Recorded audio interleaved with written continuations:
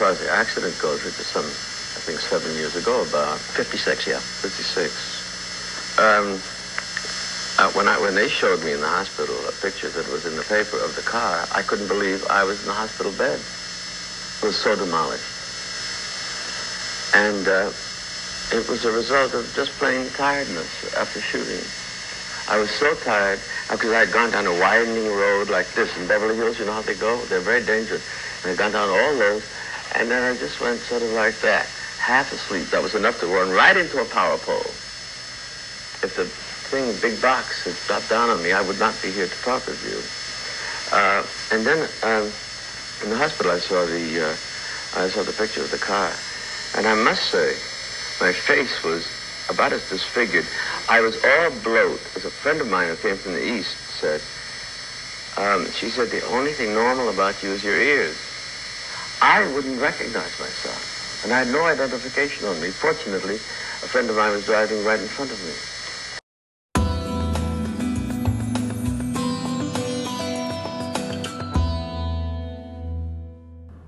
Well, welcome back to Hollywood Declassified. I am John William Law, your host. Thanks for tuning in. We are talking about Montgomery Clift this time. We've done a couple shows so far. We're sort of just getting into the heart of things. You just heard a little bit of Montgomery Clift right there in a kind of short little soundbite. We're doing the podcast, as I've mentioned in previous episodes, to kind of talk about a new book that's called The Longest Suicide in Hollywood, which is a book I wrote, and it is out in July of 2021. It is actually being released on the anniversary of Montgomery Clift's death, and the book really looks at the kind of last 10 years of Montgomery Clift's life, but it focuses largely in the early part of it on the making of Raintree County and the horrific car crash that nearly killed him. That sort of launched him into kind of this kind of dark period. He had suffered a lot of injuries in that crash, and it sort of ended up him addicted to kind of painkillers and various drug medications and alcohol, which sort of put him on kind of a downward spiral. And so that is really the focus of the book. We are just about at the point of the crash today, so we're going to get a little bit into a little bit background there, and hopefully you'll find it an interesting show.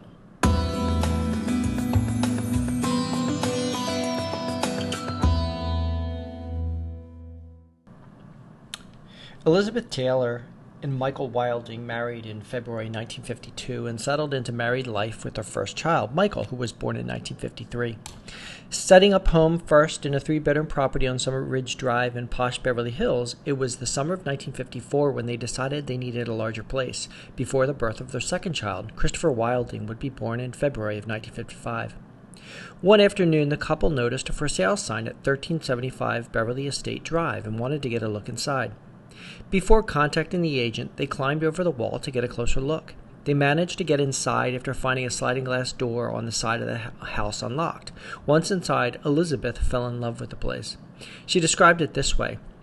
One whole wall was built of dark with fern and orchids growing up the bark, and the bar was made of stone.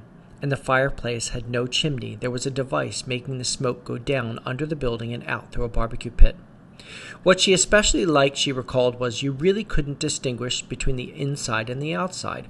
All the colors she loved. They were off-white, white, natural woods, beigey stone, beigey marble.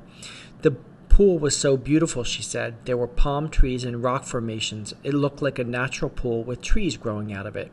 It was the most beautiful house I'd ever seen, she said.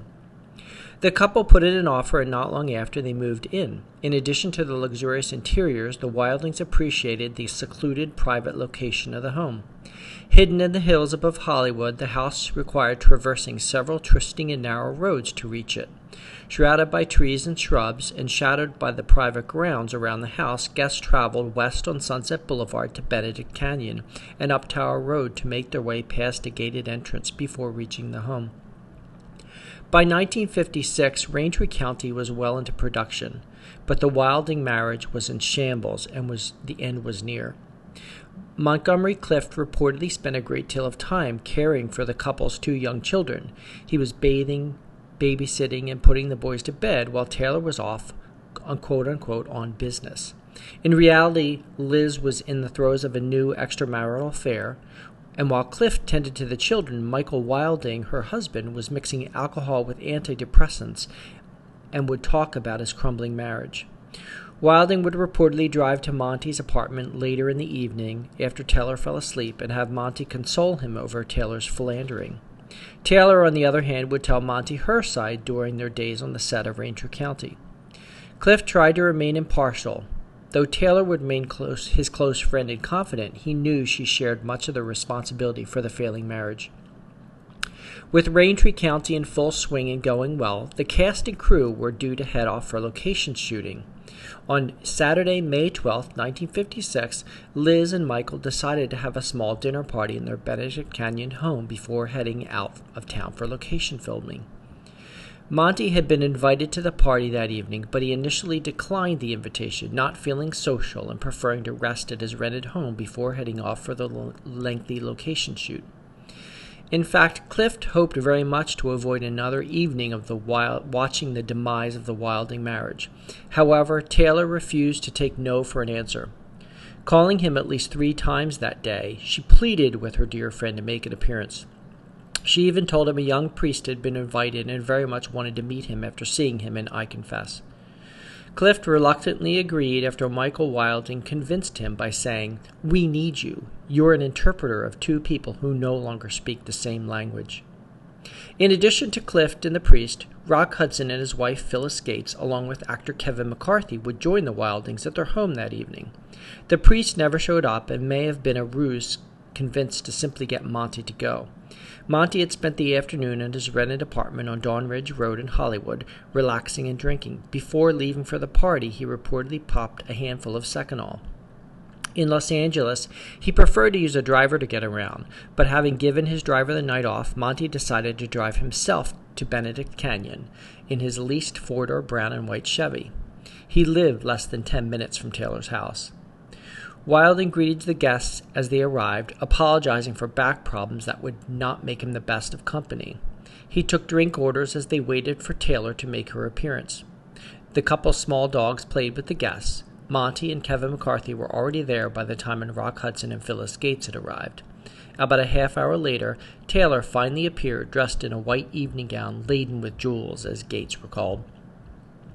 The gathering, as Phyllis Gates remembered, was not the most festive crowd, with Wilding suffering from his sore back and Monty brooding and acting sullen. She said Kevin McCarthy kept the evening bright and interesting as he entertained the Hudsons. After dinner, Cliff and Taylor spent the remainder of the evening talking quietly about their work on the film, while Frank Sinatra records played in the background. The other guests made small talk as Michael Wilding stretched himself out on the sofa, suffering another back spasm. Monty, also not feeling well, lay down on the floor as he talked to Taylor. Actor Kevin McCarthy had an early morning flight to New York and didn't want to be up late. He didn't want to make a late evening of it. He also said he also happened to be on the wagon and didn't have anything to drink. He said Monty didn't drink much either that night. At about 12:30 a.m., McCarthy announced he was leaving and calling it a night.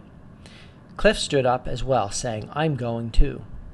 McCarthy recalled, "I'd become fairly familiar with the canyon roads by this time. I told him to follow me, and I would show him how to get there." Elizabeth Taylor confirmed the timing of the events. She said, "At about 12:30 he left to go home. He lived just 4.5 minutes from us, over the next hilltop. He was completely exhausted, and he promised to follow Kevin's car down the hill." With no signs of precipitation and the temperature a cool but comfortable mid-50s and the sky clear, McCarthy assured Monty he could lead him down the dark, winding, narrow road, showing Cliff the way out of the canyon as the two exited the house in the dark. As we were climbing into our respective vehicles, I asked him which way he was heading. He told me he wanted to go home, and I said I knew a shortcut. McCarthy recalled what happened next. We started down the hill, and all of a sudden he was coming up very fast behind me. We were approaching the first turn in the road, and it was very sharp. I didn't know why he was coming up behind me so fast. At the time I thought it was a prank, since I knew he loved to pull things like that. His lights were getting brighter, and I thought he was going to hit me, and I was just going to go through the house, which was on a hill just beyond the turn, and off a cliff. I turned quickly. At the next turn, I figured I'd had it, and I was going to get wasn't going to get involved anymore in the game. McCarthy said he sped up and saw Cliff driving erratically, and then suddenly I looked in my rearview mirror and I saw that Monty's car was coming much too close to my car. I got the idea he was going to play one of his practical jokes. He was going to give me a little nudge. He never did bump the car, but I had the feeling he might, so I put my foot on the gas and went a little faster. Monty's car seemed to be almost on top of me. I wondered if he was having a blackout. I got frightened and I spurted ahead so he wouldn't bump me. We both made the first turn, but then the next one was treacherous. We were careening now, swerving and screeching through the darkness. Behind me, I saw Monty's car's lights weave from one side of the road to the other, and then I heard a terrible crash. Cliff's car flew off the road and hit a telephone pole, bounced off and crashed into a cliff. He was nearly killed. A cloud of dust appeared in my rearview mirror, said McCarthy. I stopped and ran back. Monty's car was crumpled like an accordion against a telephone pole. The motor was running like hell. I could smell gas. I managed to reach in the window and turn off the ignition, but it was so dark I couldn't see inside the car. I didn't know where Monty was. He seemed to have disappeared. McCarthy turned his car around and directed his headlights into Monty's crumpled car on the dark hillside. Then I saw him curled up under the dashboard. He'd been pushed there by the force of the crash. His face was torn away, a bloody pulp. I thought he was dead. To get help, McCarthy drove back to the Wilding house, shaking as he pounded on the door. "There's been a terrible accident," he yelled. "I don't know whether Monty's dead or alive. Get an ambulance, quick." Wilding and McCarthy tried to keep Taylor from going down to the site of the crash, but there was no stopping her. No, I'm going to Monty," Taylor demanded, racing down the hill. "She was like Mother Courage," recalled McCarthy. "Monty's car was so crushed you couldn't open the front door, so Liz got through the back door and crawled over the seat. There she crouched down and cradled Monty's head in her lap. He gave a little moan, then he started to choke. He pantomimed weakly to his neck. Some of his teeth had been knocked out, and 2 of his front teeth were lodged in his throat. I'll never forget what Liz did. She stuck her fingers down his throat, and she pulled those teeth. Otherwise, he would have choked to death. While Taylor did assist Cliff, she recalled the story slightly differently. One story suggests that Cliff had trouble speaking because 2 of his bottom teeth had become lodged in his tongue, and Taylor helped him free his tongue to talk. His face was gushing blood. She said, "I couldn't see Monty at all, but I crawled into the car and I put his head on my lap. Finally he came to, and he began to try and pull out a loose tooth. He asked me to pull out that one and another, and I did. I had to use control to not get sick." Taylor held Cliff until the ambulance arrived, and Phyllis Gates climbed in to help. The steering wheel, she said, appeared to have been pushed his face in, she recalled. I could see that he had lost some of his front teeth. Police reports of the crash alerted the media, and soon Hollywood photographers had arrived on the scene, looking for images of the horrific crash. "Get those goddamn cameras out of here," Taylor demanded. Rock Hudson and Kevin McCarthy attempted to block the photographers' view. Taylor told the press that she knew each and every one of them personally, and if they took pictures of Cliff, she'd make sure that they never worked in Hollywood again.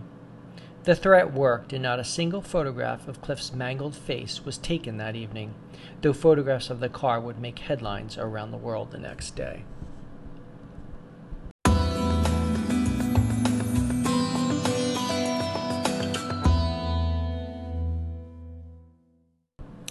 In the next episode, we're going to go into the hospital, and we're going to talk about Montgomery Clift's recovery and his return to Raintree County.